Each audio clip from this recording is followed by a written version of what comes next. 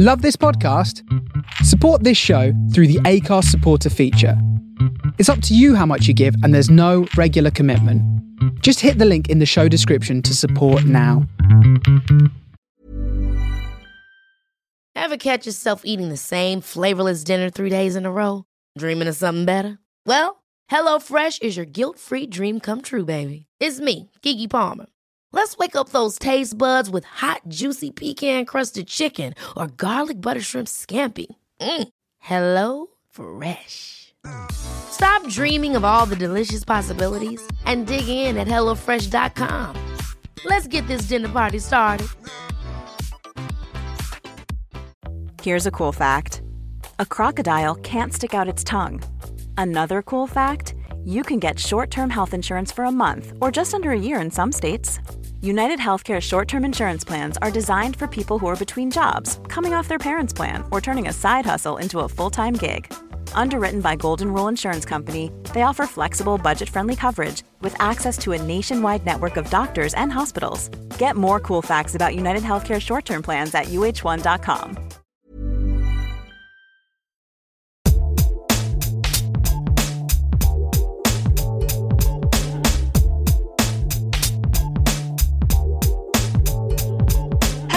Welcome back to another episode of Kitchen Club with me, Serena Louth, and my friend Sarah Malcolm. Kitchen Club is the weekly podcast that brings you conversations from our kitchen table. Each week brings a new guest, a new area of expertise to get stuck into. And this time, currently, we have switched things up whilst in lockdown, and we ask our guests for their 3 favourite ingredients that are in their kitchen cupboards right now. We then use those ingredients to create a recipe that they can make at home. We also asked our guests to share their healthy habit, which is something that enhances their well-being. And we like to try that out ahead of recording so we can let them know how we got on. In this week's episode, we are speaking to Emma Cannon. Emma is a fertility and women's health expert whose work bridges the gap between Western medicine and the world of alternative therapies. She is a registered fertility acupuncturist, founder of the Emma Cannon Clinic, and a mentor and speaker. Over the past 25 years, Emma has helped countless couples achieve their dream of having a baby and is the author of a whopping 5 best-selling books. So impressive. I have to say that I've been really looking forward to having Emma on as a guest, literally from the time that we started doing the podcast. So it's so exciting to have her on today. Emma really beautifully addresses the times that we're moving through right now and shares her suggestions on how we can choose to let them serve us for the better. Her 3 ingredients are delicious, tahini, lemon, and halloumi. So stay listening to hear what recipe we created for her. We can't wait to have you listening to this one. It's a really special one. And thank you so much for listening so far to the series and sticking with us. We really hope you enjoy this episode. So here's Emma Cannon on Kitchen Club. Hello, Emma. Hi, thank you so much for having me. It's such a joy to have you on. I think Serena and I have been so excited to speak with you, and we're just very gutted that we can't do it in real life and have lovely food together. We will. We will meet again. Exactly, we will. Emma, we're going to dive straight into asking you about your ingredients, which are a little different now that we're recording remotely. So Serena, do you want to hit us up with Emma's ingredients? Absolutely. So Emma's 3 favorite ingredients that she's got in her cupboards and fridge at the moment that she gave us are lemon, tahini, and halloumi, which is a pretty solid 3 favorites, I think. I would choose most of those myself. Me too. Good. So the recipe this week was I always have to try and describe it really well since you can't eat it with me. A zesty lemon. What did I make?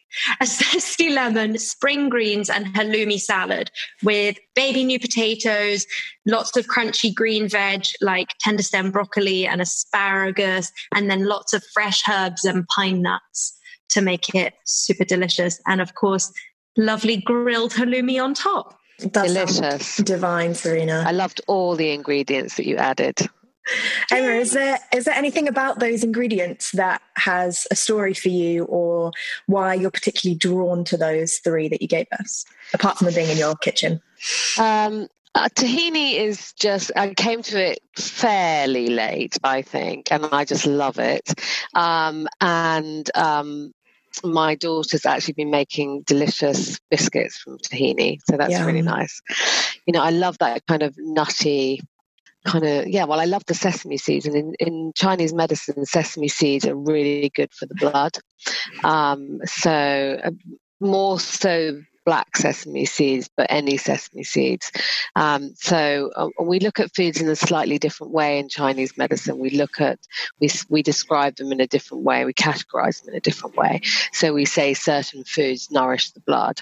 So that recipe that you have created would be quite a blood nourishing recipe because it's very green. So anything that, and also it's got the sesame seeds in it. It would also be very good recipe on the liver energy, because of the lemon. And I love lemons. I mean, that's been one of the things we seem to be getting through the most in lockdown. Me too, actually. Really? Maybe there's something in it. So I always start the day with a lemon. It's very good for the liver energy. So when we talk about organs in Chinese medicine, they have a bigger sphere of influence than just the liver. And it would be wrong to say, I don't want to make any big claims about it affecting the liver, but it affects the liver energy. And the liver energy is all about moving qi and energy through your body. So it's a really good way to start the system in the morning, especially if the system's a bit sluggish. So lemon is a big fave. And halloumi, well, we had a discussion about halloumi last night, and it's just delicious, isn't it? I mean, it's just such a simple thing to have, and it's just delicious all on its own. We have my husband is a big meat eater, and it's quite difficult to cook sort of vegetarian meals for him. But it's good that I've got my daughter home at the moment because she's really good at making vegetarian meals really tasty. So halloumi is featuring quite heavily, and so is tahini. So yeah, we're trying to eat more vegetarian, definitely. I actually don't. Although halloumi is lovely, I don't think it's got many. I wouldn't know how to categorize it in terms of Chinese medicine. It's quite a weird one. I don't know how nutritional it actually is, but I'm sure it has. It's good for the soul, right? Yeah, but it's salty. So salty things, as long as it's not too much, does have an impact on the kidney, and actually can be in a good way. But yeah, too much salt, not good. Yeah. So I would say your recipe is very good for the liver energy, and very good for this time of year because actually we're in the kind of liver spring. It's the spring. The liver is associated with spring. It's all about energy shooting up. So yeah, it's a very good spring liver energy. I, of course, had done my research and knew all of that, Emma, and I made it especially. I'd like to ask you about the lemon thing, because obviously so many people start their day with warm water and lemon. And I always thought that was a bit of a wellness fad, but for some reason I've started doing it and I love it and I can't explain it. It just makes me feel good. Yeah. Is that what you do with your lemon first thing? That's what I do with my lemon first thing, yes. And I'm not going to make any claims about detox or stuff like that because I'm not really a big fan of the whole detox industry. But for me, it gently moves the energy, and I think that's what you want to do when you get up in the mornings. You just want to begin to move the energy. And one of the things that happens when our energy doesn't move well is we get stagnation, and stagnation of qi in the body can make us irritable. You won't know anything about this because you're yoga teachers, so you have no stagnation at any point, I'm sure. I mean, you'll know about it, but you won't suffer from it. But one of the things that I think is people are suffering from in lockdown is a sort of frustration because they're not getting where they want to be going, or their plans are thwarted. And this is very much a function of the liver. Like the liver likes a plan. It's like the general in the army. So, well, the wood element, let's say, rather than the liver. So the liver comes under the wood element, and it's all about having a vision for your life, knowing where you want to be getting to, and not allowing anything to get in your way. Well, of course, that's all out the window, really, isn't it? Let's face it. and so I'm not saying the lemon is going to solve all those problems, but having a more flexible attitude and letting go of control is a therapeutic way to offset that. Yeah. Since we're on that vein, Emma, I know this is something that you sort of said you wanted to discuss, and I think Serena and I would also love to speak through it. We do have a lot of stuff we want to ask you. So without diving massively into this, I think it's quite important to just address it, because you are a wise, lovely woman who has a lot to say about this sort of thing. And I love following you on Instagram, because I feel like you do just reflect kind of what we're feeling and what we're moving through so beautifully. And before we started the recording, I know that you mentioned lots of insights that are coming through to you. And so we wanted to just explore your thoughts on how we can really use this time to follow our hearts and let it serve us in a really great vibrationally moving way, and how we can live more in the present. Okay. I think the first thing to say is there's a lot of stuff out there about us all being in the same boat. We're all in this together. I think first and foremost, I think we're not all in the same boat. I think we're all in very different boats. Some people are carrying on as normal. Some people's business has changed overnight. Some people are ill, So I just put that on the table first. And then I'll say what I wanted to say. We're all in very different boats, but I think one of the invitations for those of us who have got more time is there's a sort of invitation to go inwards. There's a lot of noise out there, and a lot of knowing and a lot of opinions, and a lot of people saying it's this and it's that and it's the other. I think we're in a time of not knowing, and I think we'll be in a time of not knowing for quite some time. In fact, I think we've probably been in a time of not knowing for a long time. It was just a bit of a facade. So that's the first thing, is I think we have to become okay with not knowing. And one of the ways to do that is to let go of control and to become more flexible. I think this will go on for quite a long time. I think there will be quite a lot of stop-start. I actually have felt this coming for the last couple of years, not the coronavirus, but I felt the energy change, because if you work with energy all day, which is what you guys do, but also through acupuncture, I guess you're tuned into that. That's the level at which I operate. And I've noticed for the last couple of years that plans get thwarted more easily. Things that, were set in stone got changed. I felt like there's been a sort of almost like I might be getting conditioned to that, and then bang, smack, plans over, everything stops.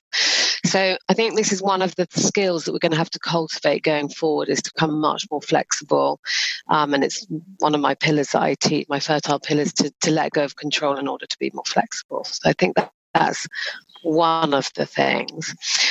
I think there is an invitation for us to move inwards and look for truth within ourselves. So not be looking outside all the time for somebody to tell us the answer to things, but just to really look for our truth, the answer within ourselves. We've never really had an opportunity to do this in the way that we do, because we're so busy earning the crust, and obviously some people are still doing that. So some of us have this opportunity to move inwards, and I will probably come out of this lockdown and I will not have tidied a single cupboard, and I'm a little bit jealous of all of those people that are doing their house. I haven't done anything either. Have you not? No. Because I have been in a space of feeling and listening, and for me, a lot of grief came up in the beginning. I cried for a few weeks, probably over my clinic closing, and that was one layer. And then, of course, there was the fear.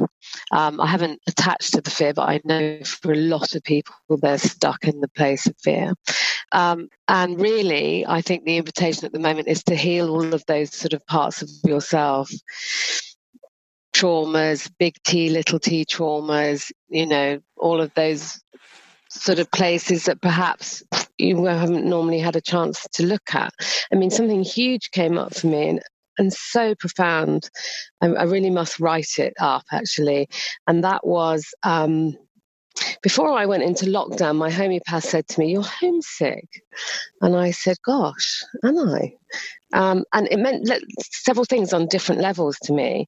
But after 3 weeks into lockdown, I, for the first time, acknowledged that being sent to boarding school as a sort of 13-year-old and how traumatic that was. And it has taken me being at home to acknowledge that feeling of deep-seated homesickness that I've carried with me all my life. And I honestly feel like I've healed it because I've been at home.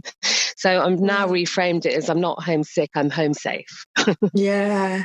I just got goosebumps all over my body with that. I know. And if you think about our leaders, and I think everybody in this lifetime can heal, and I include Boris Johnson in that. And I had a vision of him healing, so we might get on. That was full on. But I had this big realization, and it was through Boris Johnson, weirdly, is that everybody has the opportunity to heal in this lifetime. And if we do not believe that other people are healing, are capable of healing, what we're really saying is we ourselves are not capable of healing. And if you think about a lot of the people that lead this country, they are ex-boarding school people. And a lot of those people carry a lot of trauma. And a lot of what they do is they're acting out of trauma, because they were left at school at 7 years old. Some of them go to boarding school at 7 years old, for Christ's sake. Yeah. So I had this huge revelation around that. So the invitation at the moment is to go inwards and also to learn to be very present, Eckhart Tolle, all of that, the power of now. And also this idea of being flexible, being able to change your plans at the last minute, being okay with that, and getting used to that way of being, responding to what is rather than planning things a year in advance and then everything changes, because I think we will be living in this energy for quite some time. Yeah. This art of just surrendering and letting go. Yeah. Into now. Absolutely. Yeah. Not easy if you've been living very much in the old paradigm way. I think many of us that have been working holistically for a long time, we've taken steps to live hand to mouth, to, be adaptable, to be creative. But I think it's hard for us even so. But I think if you've been living in the old paradigm and, it's all very much about structure, finance, money, security, ego, success, climbing up a ladder. So I think it's going to be a big shift. Yeah, absolutely. One of my teachers said to me once, 20 years ago, what you do is not particularly valued by society at the moment. Definitely not 25 years ago, it wasn't. But in 25 years' time, 30 years' time, what you do will be valued more highly than almost anything else. And I think in a way there is truth in that. I mean, I think people that work with, who are going to be skilled at working with trauma and things like that, will be highly sought after. Yeah, I actually saw something on Instagram. I think it was week 2 of lockdown. It was a meme, and it said it was like a yoga teacher, and it said, "Suddenly, I'm not a key worker, but like suddenly my role is more important." And more than ever, I was like, "Whoa! I feel very needed for people right now." So I think, you're right. I think we will sort of shift into gear and people will respond when things are needed and on that process and on that journey. Fascinating times, but notwithstanding all the pain and the grief that many people are going through. So we'd love to chat to you about fertility. Obviously, that's what you're most well known for, your work with fertility. Yeah. Helping couples achieve their dream of having babies. I think that, as young women, we really take our fertility totally for granted until we get to the stage where we want to try and get pregnant. So we wondered if you could tell us what fertility means to you. So I usually use the word fertile instead of fertility because to me, fertility is very much associated with having babies, but fertile for me has this broader meaning, and that is rich in resources, fruitful and prolific.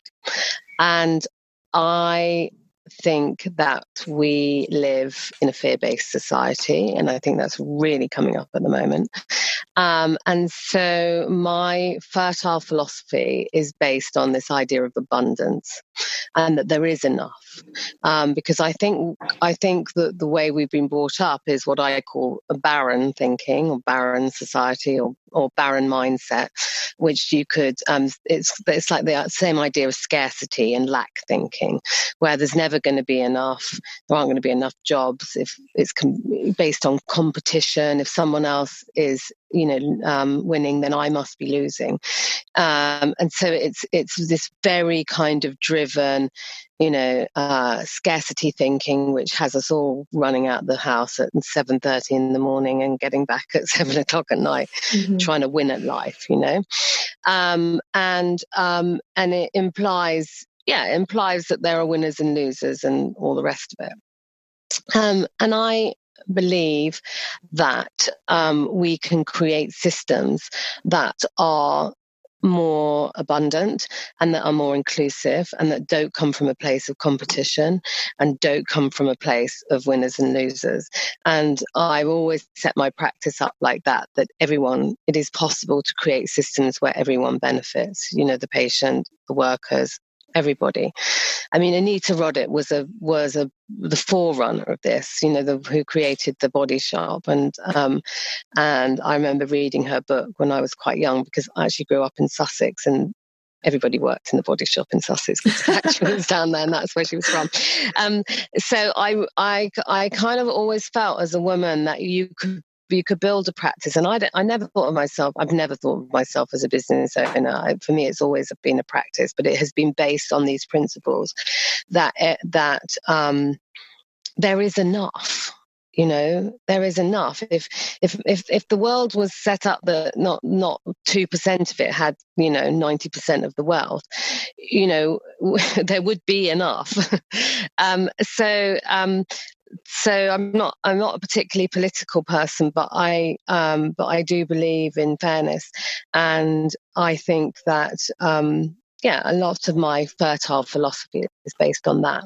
So it's so how does that work with the person, the patient? When somebody comes to see me, they often come with a lot of the fear-based beliefs. I've left it too late.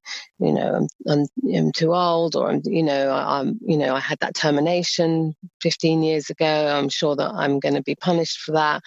3 of my friends have got pregnant. That's 3 less babies in circulation for me. I mean, it's incredible how people think, or it's incredible what we make things mean. And we usually tell ourselves the worst version of any story there is out there. Most people do anyway. So that's how I've been working for a long time to create this fertile philosophy, to bring that into fertility, to help support women having babies. But actually, thinking about what we're going through now, I feel it's what we're moving into. Hopefully what we're moving away from this fear-based society, and that we will become kinder, more compassionate. We will collaborate more. For God's sake, it's so much better to collaborate than it is to compete. There's absolutely no reason, but we're taught to compete from such an early age. So it doesn't mean that I don't want to be good at what I do, or I'm not. I'm I'm impeccable about wanting to be good at what I do, but from a really different place than competition. So yeah, that's my fertile philosophy. Yeah, beautiful. So how, Emma, can we make our lives more fertile in every essence? And I think I addressed this to both women and men, of how everyone can live a more fertile life. What are some things that we can be doing in our lives to improve our fertile body, and not live in the sort of, not negatively affect it? Well, I think things have to change, and I think they have to change on a bigger level than what we're able to do individually, but it doesn't mean that we're powerless.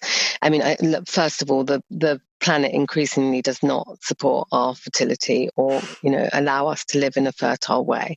We're destroying the planet, as we know, the way we fly around the place and all of that, and the way our food is grown, the way the journey from the farm to the table, that all needs to kind of be reviewed, I think, and hopefully it will be. So increasingly that does not support our fertility or our fertile life. The way we work, the fact that we're expected to go into offices and sit on tubes and travel hours there, that does not support a fertile way of living either. And I think that again, maybe after this, there will be more allowances to working from home more. So maybe in offices they can have a rota where there's a day when everybody is in the office, but there are also days when people are working from home, and we now know that guess what, that is actually possible, and that it can actually be productive. And actually, when people are happier, guess what, they are more productive and they're more loyal. So there's lots of things in society that I think that we can do, and I really welcome that, because my job has been getting harder and harder, because I'll have somebody sitting in front of me and I say, talk me through your day, talk me through your week, an hour and a half to work. I get home at 8 o'clock at night. I want to cook myself a deliciously nutritious meal, and I want to do some exercise. I mean, where the hell do you fit sex in there? Mm-hmm. And in the 1950s, it was a lot easier, wasn't it? There was no TV, there was no Netflix, no one was sitting on their screens. The TV, if you had one, probably went off at 9 o'clock at night. Sex was probably quite a good option. Mm-hmm. So a lot of people say to me, well, I haven't got time to do these things. I mean, actually what I preach or what I suggest it's not that outlandish. I'm not somebody that gets you to strip whole things out of your diet. It's really not that over the top. And my message really is that all that tells me is that there is no room in your life. If there's no room to make those small changes, then there's no room for the baby to come. There's no room, and nobody else is going to prioritize your health. So I think as a society, these things need to change. And I think as individuals, we have to decide what's important to us. And of course, I appreciate people have mortgages to pay and things like that. We all have that. But I think within it, you can create pockets of fertileness. And one of the things I'm really, really big on is women supporting women and women not competing with one another, because the toxicity that creates is vile. And I read somewhere that there's a special place in hell for women who betray other women, and I'd really like to think that is true. And I think as soon as women start supporting other women, really beautiful things happen, And the last thing I'm going to say on this, because there are a billion things that I could say, is I think we have to live more as community. And I think if we live more as community and we share and we learn that together we are stronger, then there isn't so much stress on the individual. And I think, again, we're moving away from a time of because I'm worth it, and the insular I, and we're moving into a time of the we, and we can do this, we can do this together. And I really welcome that, because I think that will if we live like that and we live from that place and we don't live from the selfish I and me, then I think it will be a much better community and I think it will have a knock-on effect on our fertility, because we won't all be running around trying to individually do the same jobs. Yeah. I don't know exactly what that looks like, but that's the energy we're moving into. It's so weird, actually, because, I mean, about an hour before we started connecting on this call, I was sort of having a nice day and I was very happy in my little surrounding. And then I went on Instagram and I suddenly had this overriding fear of comparison and comparing myself to people. And then I suddenly had that age-old saying of comparison is the thief of joy, and it switched my mindset, and I put that on my stories a little bit, and the amount of responses from women just coming back and saying, oh my gosh, I feel exactly the same. And then through that connection, I just felt like, oh, this is amazing. This connection, this community is really what it's all about, and not that comparison at all. Yeah. So yeah, could not agree more. It is changing, and a lot of the women that I'm working with online at the moment are quite high up in, like, they're lawyers, or, you know, they work in HR and things like that. And what I'm kind of coaching them is, like, you know, we've got to have a more compassionate approach. Like, after this lockdown, you need to go back to your company and you need to say, right, strike now, you know, this is what we need. Women need this. Men have needs too, of course. You know, that's not my story and that's not my work. But, you know, it is a perfect time for these women to be, building more compassionate place in the workplace. And then the fertility levels, you know, our fertility levels will increase, I'm sure, because we won't just be machines. So. I just wanted to know how important our diet is and what we eat on our journey to being fertile. I know you work with Chinese medicine and that element. So if you could just, like, a few key pointers, perhaps, that anyone listening can bring into their life. First of all, I have 5 pillars of fertile, and nourishment is one of them. It's the sort of central one. It's the third one. I have flexibility, creativity, nourishment, transformation, and belief. So nutrition is really, really important. I think that we live in a time, and if you think about my career, it spans 25 years. So when I started off, there was absolutely no acknowledgement that food did anything for health at all. Like, none, no acknowledgement. And now I think what's happened is, because the medical system was so slow to come on board with that message, that it's just kind of gone so far in the other direction that now we make huge claims about the role of food. And so when people come and sit with me, I think they often want a diet, and they think a diet will fix their fertility problems. So I wanted to start with that as the foundation of what I'm going to say, because I think we have to be very careful about what it can do and what it can't do. So park that. Obviously, a diet is very, very important. But I think that it can easily become an obsession. And I think it can easily become something that people feel it's another thing that they did. You know, they come into me and they say, I tried a diet and it didn't work. You know, it's like, you don't just try a diet. It's your part of your life. It becomes your way of life. It's not like I tried it for 3 weeks and it didn't unblock my fallopian tubes. So you know, people can be very literal about these things. So I prefer to talk about it in general terms rather than, because if I give you 5 fertile foods, which I tell you I've been asked till I'm blue in the face, you know, there will be people out there that will eat those 5 foods and think that it will, you know, they will get pregnant. So I prefer to speak in general terms. I think diet is very individual, and it's very hard to actually to do good research on diet. I think that the way we eat is as important as what we eat. So if you could be eating a really, really nutritious meal at lunchtime, but you could be standing at your desk eating it while you're on your computer. I don't believe that you're going to extract the nutrition from that in the same way as if you lovingly give yourself time and mindfully eat maybe a less nutritious meal.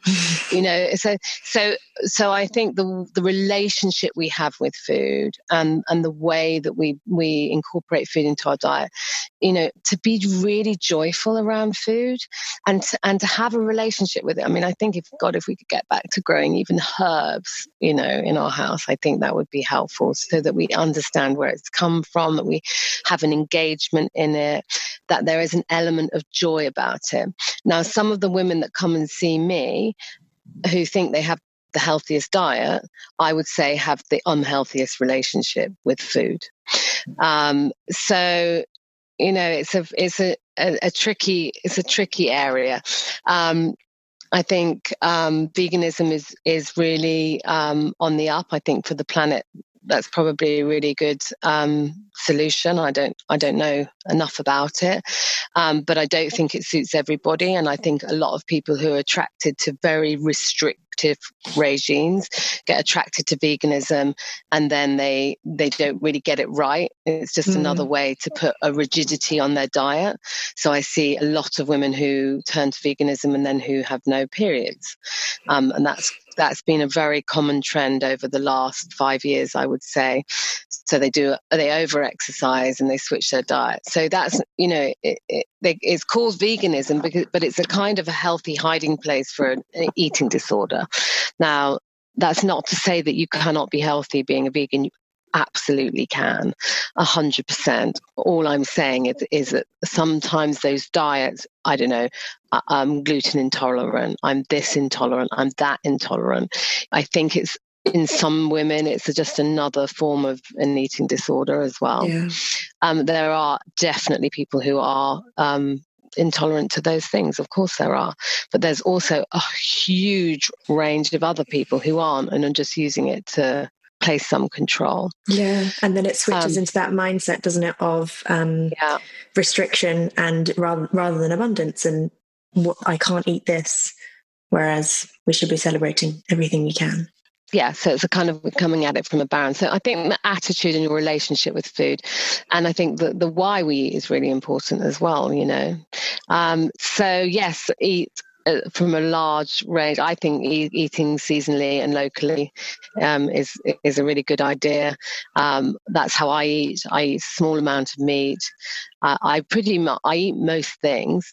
But I eat what's available. So I will eat, I eat very much seasonally, mostly vegetables, and with some small amount of good quality meat.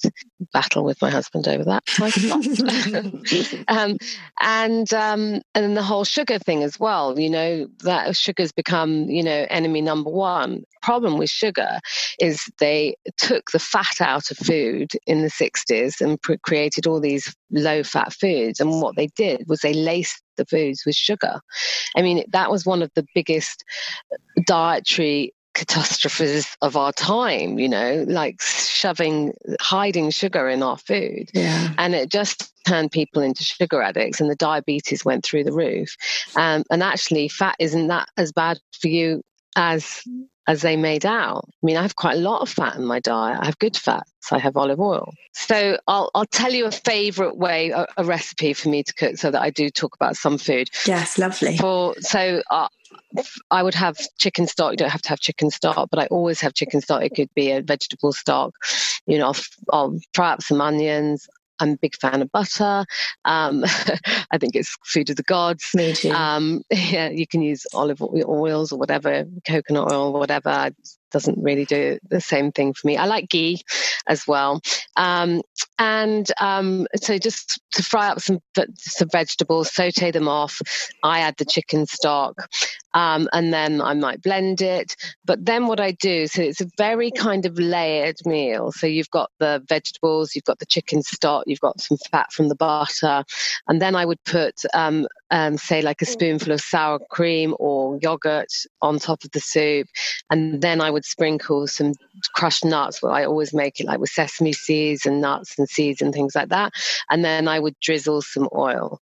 So you have a meal that is very, very layered, and it's healthy. It's easy to digest. It's warm, which in Chinese medicine we like our warm food, and that's pretty much a staple in our house. We pretty much always have something like that going all the time. Sounds like heaven. And I don't eat much, and I don't eat a lot in the evening, but I'm very old, so. You keep saying that. You're really not. So no, I don't eat that much in the evening. I like to eat lighter in the evening, and I think that's another thing as well. Is you could be eating a really good meal in the evening, but if you're eating a load of raw food in the evening, that's actually really hard to digest, and it actually causes quite a lot of fermentation. So you would be better off having that soup that I described, that's very layered, that has lots of different elements to it, that's nutritious, but it's easier to digest. And if you want to eat raw food, eat it in the morning, eat it for breakfast. Yeah. Anyway, that's just a few things. Could talk all day about nutrition, I know. So Emma, we're talking a lot about fertility in relation to women, and I was just wondering how important it is for men to be involved in that conversation as well. I know that you work predominantly or entirely with women. Yeah, no, no, men aren't important at all. No, they are. They're 50% of the problem and 50% of the solution, I always say. But my appeal does seem to be more towards women. And I think that's because I've gone quite down a kind of spiritual path with this. So I think that approach is, more, and I have worked with more women over the years, and I'm one of 5 girls, and I have 2 daughters. So, I mean, I am all about the women. But I do have men come and see me, but not so many. But of course, they are really important. And, I always say it takes 2. And in the time that I've been in practice, we have seen the quality of male sperm drop quite significantly. So what we commonly see is we see a lot of abnormal forms in the sperm, yeah, that's one of the main things that I see, which isn't such a problem if you have a lot of sperm. But if you don't have a lot of sperm, then it can be a problem. And I mean, typically in a normal semen analysis in London, I would say that I regularly see sperm that is only 5% normal forms. And you need about 7 for it to be considered enough. Again, if you've got masses of sperm, then it's not so much of a problem. Now, top tip, and something that people get wrong, is because people use ovulation sticks a lot, I think what they've done is that they have given us the idea that we have this huge amount of control, right? So the ovulation stick says, it's time to have sex, come home tonight, honey. And you have sex for that day, maybe a couple of other days, and then job done. Don't have sex for the rest of the month. It's such a bad idea because, first of all, mentally, people then think, well, I did everything right. I did everything right and it hasn't worked, so there must be something wrong. That's not right thinking anyway. The second way to think of it is the sperm likes to turn over. It likes to turn over regularly throughout the month. So the man needs to ejaculate every 3 days, really. And then what that means is that he's always generating fresh sperm. So by the time it comes to ovulation, you're going to have fresh sperm rather than sperm. It's a bit graphic. That's just sitting in the testicles all month, the whole month. So it's so interesting though, because we don't talk about this at all. No. That cycle. Yeah, so there's a few things. There's the control that we've begun to put over this, what that control does, so that generates more anxiety. I think for your sex life, it's a disaster anyway, because I think that it's very although modern men want to be involved, and I think that's really nice, I think it is important to keep that element of mystery as well, because at the beginning it's really fun. We're going to make a baby, right? You know, blah, blah, blah. We're going to have, these are the days, let's have sex. You know, it's all really fun at the beginning. I promise you, by month 3, that is not fun anymore. And by month 13, that is just an utter drag. Yeah. And you can pretty soon kill a perfectly good sex life if you're not careful. So what else can I tell you about men? Marijuana can affect it. Heat is one of the things that affects sperm. We do get really good results with diet sometimes. But again, you have to be careful, because sometimes men have poor sperm, not because of lifestyle factors, but because of something their mother was exposed to in the womb. So it's not always possible. And this is where wellness has, because of the rise of wellness, we believe that we're capable of changing everything. We're not, because some things are out of our control. Some things are caused, in the early, when you're a baby or when you're in your mother's uterus. So not everything is within our control. And I think that's one of the skills of the practitioner, is sort of being able to ascertain, being able to work out the difference, which you can't always do. But so diet is important. Alcohol is important. I think, sometimes men think they're really healthy because they do these Ironman training, really strong, but actually that can generate a lot of heat in the testicles. So and that long distance cycling can be a problem. Tight lycra, not such a good idea. So the chefs traditionally, Gordon Ramsay, I think, had a few problems with his swimmers. Don't sue me if it's wrong. because their testicles are at the same level as the heat, so their testicles get really hot in the kitchen.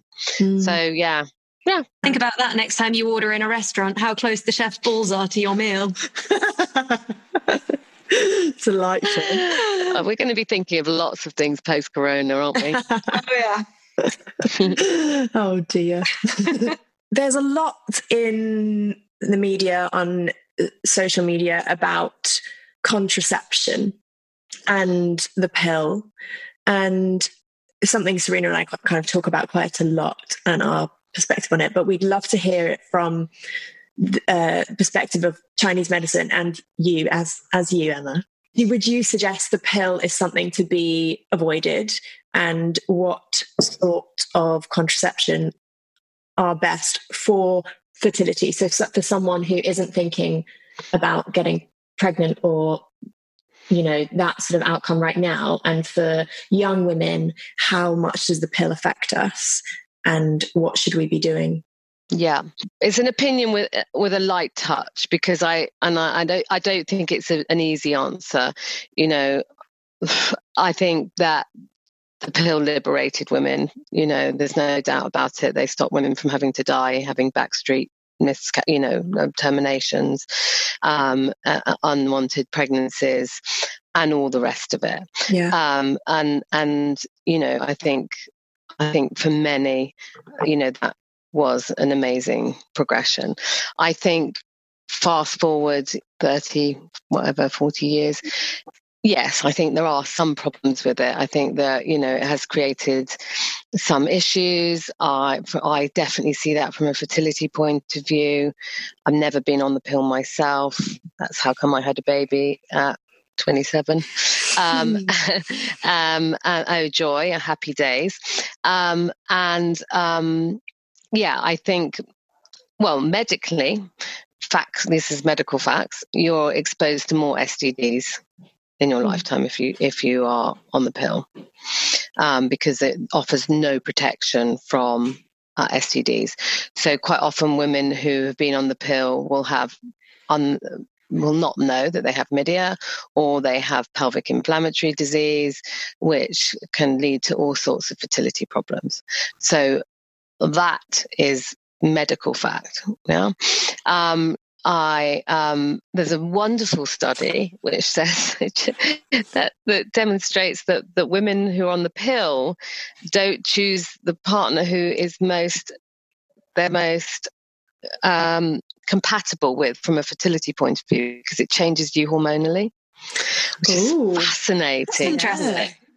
It's an old study, and I don't know how rated it is medically, but it's an interesting idea, isn't it? Mm-hmm. So it definitely exposes you to more STDs in your lifetime. There is some chat amongst gynecologists that actually in some way it can preserve your fertility because you're not releasing an egg every month. Yeah. Give it with one hand, take away with the other. I don't know about that. I think that from a Chinese medicine point of view, it can disguise problems. So they'll give it to you to treat a problem. So my daughter at 17 went to the doctor and said, I've got heavy, painful periods. He said, well, most girls your age just want to go on the pill. I think she might have even been 16. Most girls your age just want to go on the pill. So here you go, have a pill. Missed opportunity or what? Yeah. And the problem is they don't have anything else to offer you except for that.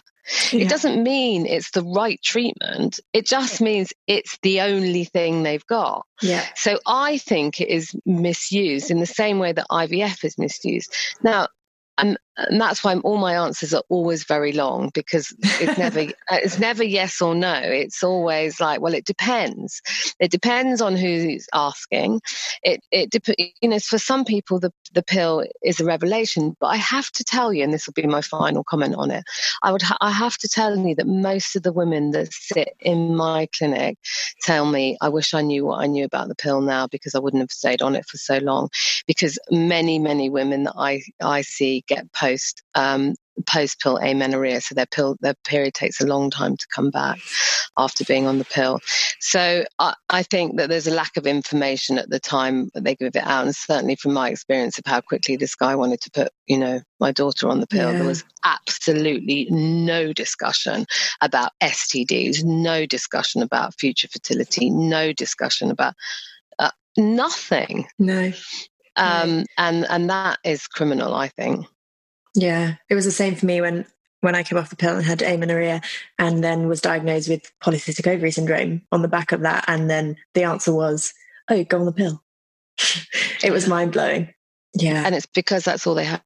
So with acupuncture, we get really good results for painful periods. With diet, you can help. Again, it depends on the source and why you've got the painful periods. But it's much better to not shoot the messenger.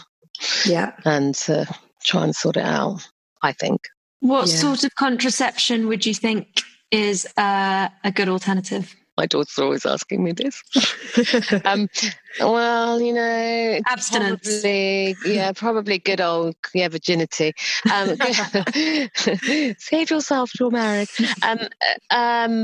Probably, if you're talking about from a health point of view and not creating problems, probably a condom. I've noticed that they use a coil much more in women now, where they used to only give women the coil after they'd had children. I notice they give it more and more to younger women. I think in many it's absolutely fine. I think in some it creates problems. It certainly, from my point of view, causes quite a lot of stagnation in the system. Yeah, mine did. Yeah, I had to rejected them both. Yeah. Yeah, funny, isn't it? Mm. Yeah. Body does not like it. Some people love it though. Some people get on really well with theirs. Yeah, and I think that's the thing. And I would never want to give a blanket answer because for some people, they find it completely liberating. I'm sure for some people who've had painful, awful periods that haven't got access to acupuncture and things like that, actually going on the pill is a simple solution. I think just the messages is that it's not as clear cut as that. And it's not, I think we need more information than we're always given. I know we talked a bit about abundance earlier. Mm.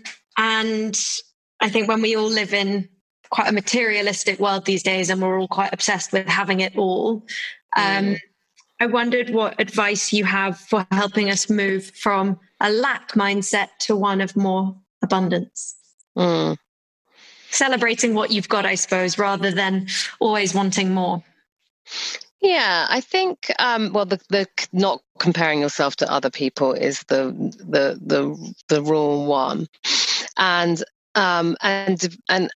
really developing a relationship with yourself, because if you are confident within yourself, then you're less easily swayed off your path by others' opinions and what other people have. So I think that's something that's always served me really well, because when I decided to be on this path, I mean, honestly, my mother thought I had gone insane. I had like a proper job, and I decided I was going to, she was just like, what even is that? Like, why would you do, you know? And there were no, I mean, everyone's a therapist these days, but it was very rare then. But I just knew in my heart that that's what I wanted to do. And I just didn't let other people's opinions sway me. And what was the question exactly? Tips abundance for the listeners. abundance. Staying in abundance. So not comparing yourself to other people, knowing yourself, you know, and that, you know, that can take work, because you know, sometimes we don't have faith in ourselves because of things that happen earlier in our life, or the way that we, you know, early exposure to things. So that might take some work. Understanding yourself, like what are your triggers, like and where do they come from, and getting curious about that, and being compassionate with yourself. You know, I think self-compassion is hugely underrated, and you know, I think we've moved from that because I'm worth it, which isn't self-compassion at all, to, you know, to this much gentler, kinder, and you know, the younger generation are much better at it than my generation. Like, we have a huge learning curve with all of that stuff, because we're very much in the competing with men, you know, competing with each other, you know, and I think there is a much gentler generation coming forward, which is where all the veganism comes from, and wellness and things like that. So I think, yeah, self-compassion is really, really important. I think daily, you know, small daily practices like gratitude can be really, really helpful. And also, I don't know about you, but I found since this lockdown, the sort of overwhelming burden that stuff brings. I'm looking at your lovely, calm kitchen behind, and it looks really, you know, I have 5 people in this house. I feel so overburdened with stuff. And I think we are realizing that we don't need as much, you know. And I think because we've been overworking, we've been not following our purpose, not engaging with our true nature, living so out of alignment. I think all of this stuff and all of these things are ways to treat ourselves, but it doesn't really make us that happy, you know, because you get it and then you just want something else. You know, I'm saying this from a place of I really know, because I was like a real shopper, you know, always rewarding myself, and I do something that I adore, you know, but I'm never lived out of my means, and I've never run up debt. I'm not like that, but I definitely used shopping as a way, as a pacifier. If I'd had a busy day, or I wanted to reward myself, or, you know, I would buy myself something. And I really, already that feels really pre-coronavirus. Yeah. So I think we will become more satisfied with less and actually see the benefit of it. Because if we go back to my earlier point of needing to be more flexible and needing to make decisions, you know, that's going to allow us, it's going to free us up to move around a bit more or change direction. You know, if you're not burdened with the stuff and a house and then you can be more flexible, and I think that's how we're going to become, and I think that's a much more fertile, abundant way to live. I think it is, you're right, it's so evident now with so many people making bread and growing their own herbs, growing their own things on their tiny balconies or in their kitchens, and it does feel like that. It feels like a real place of nourishment and growth. It's a good life. It's going back to that. I did a mood board the other day. It was all green. It was ridiculous. It was just like green everywhere. I was like, oh, okay. I think I know what this is saying. Yeah, I know. I've got green fingers at the moment. Emma, let's talk about your healthy habit. Can you tell tell us what it was, and then we'll dive into it a little more. This was the peace meditation, the peace mantra, yeah? Mm-hmm. So, yes, I have been listening. Well, in my clinic, I always play beautiful music, one of which is Satnam Kaur, which is she's wonderful. Anyone who knows her, she's prolific. She's got loads and loads of work out there. And I always play it, and I've played it for years. And it's funny because I never get bored of it, because it is like a mantra, and it's just, I'm just there, and I'm soaking up just the vibration of the music, and everyone loves it that comes into the clinic. And but there was this one track that wasn't on my clinic list, and I rediscovered it since I've been in lockdown, and I have actually been playing it every day. And it's basically the peace mantra. So it's I am peace, and peace is within me. And it's basically about cultivating peace within yourself and giving that to the world as well. And that's why we're not powerless, because I think we always think we can't make a difference. But if you want more peace in the world, you need to be more peaceful yourself. If you want a kinder world, you need to be kind. You need to be kinder. And it is as simple as that, really. I mean, obviously there's governments, and they all make a big difference, but actually, when we change things on an individual level, and if we heal things within ourselves, it does have repercussions. So that's what I've been doing every day. It was lovely. So really surprising, actually, because Serena and I, we test the healthy habits out, and we see how we get on. And I listened to it this morning, and as I said, I've had quite like a nice peaceful day, and I am also just at the right time in my cycle where I'm feeling very creative and at ease. And I sat with it and listened, and it's beautiful.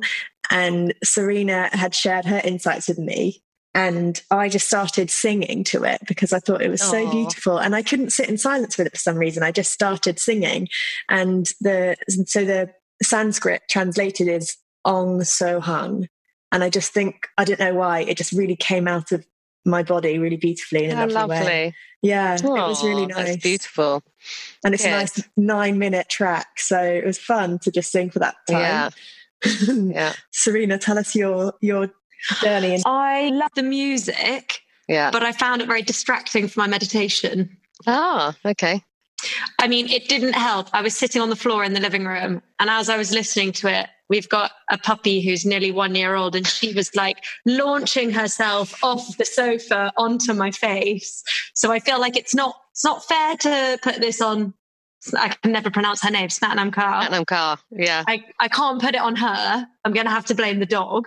But no, I love it. And I'm going to have a bath later, and I'm going to listen to it in the bath. I think I just need to keep it separate from my meditation, because my mind is so busy that any temptation at distraction, I'm like, oh, music, let's listen to that.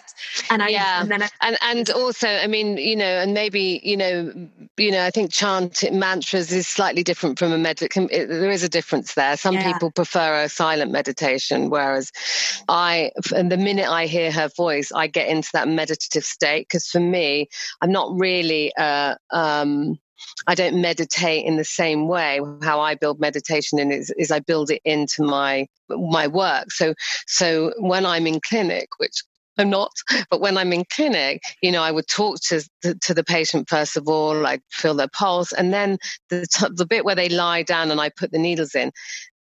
It is as if there is nothing else apart from that in that moment. I'm not thinking about the laundry or the shop, I am totally in a meditative state. Yeah. And so for me, that music is very much kind of linked in with that, and it automatically takes me there. But what I love about that track is that it opens you up to vulnerability. So I cried a lot when I was first listening to it, and it really helped me release a lot of grief. But also it is something quite fortifying. So it does both. It kind of gives strength, but not that vulnerability isn't strength, because after Brené Brown, we all know that it is, right? But it's funny because it's got that duality. Softens and strengthens at the same time. Yeah. I looked into the mantra meaning of it, and it said a lot about connection to everyone around us and to like surrender to the divine. And it was nice. And I guess, Serena, for you, a mantra that translates to I am peace when India's jumping at your head. I love a kirtan though. I love a sing along. So I maybe I'll try later, but I'll get singing and clapping instead. Yeah, don't use it for your meditation. I think it can be used in any way, and I think that's personal to me, just because of the clinic experience, probably. Yeah, you've got like a Pavlovian response with it, that when you hear her singing, you're straight into your place. Yeah, that neural pathway is like... Oh, amazing. Emma, it's been so wonderful speaking to you. Thank you so much, Emma. Namaste, lovely to meet you. Namaste, and hopefully we can all connect very soon. And thanks for the lovely recipe. You're so welcome, Emma. Try it. Bye. Thank you so much, Emma, for coming on the podcast today. It was such a joy chatting to her and soaking up all of her wonderful wisdom. Yeah, so lovely. I really hope we can connect in real life soon, because Serena, I know you've been just dying to meet Emma for such a long time. If you want to get the absolutely delicious recipe from today's episode, then head over to our Instagram at Kitchen Club Podcast. And if you're enjoying the podcast, please take a moment to rate, review, and subscribe to us. And thank you again for joining us. Bye. Bye.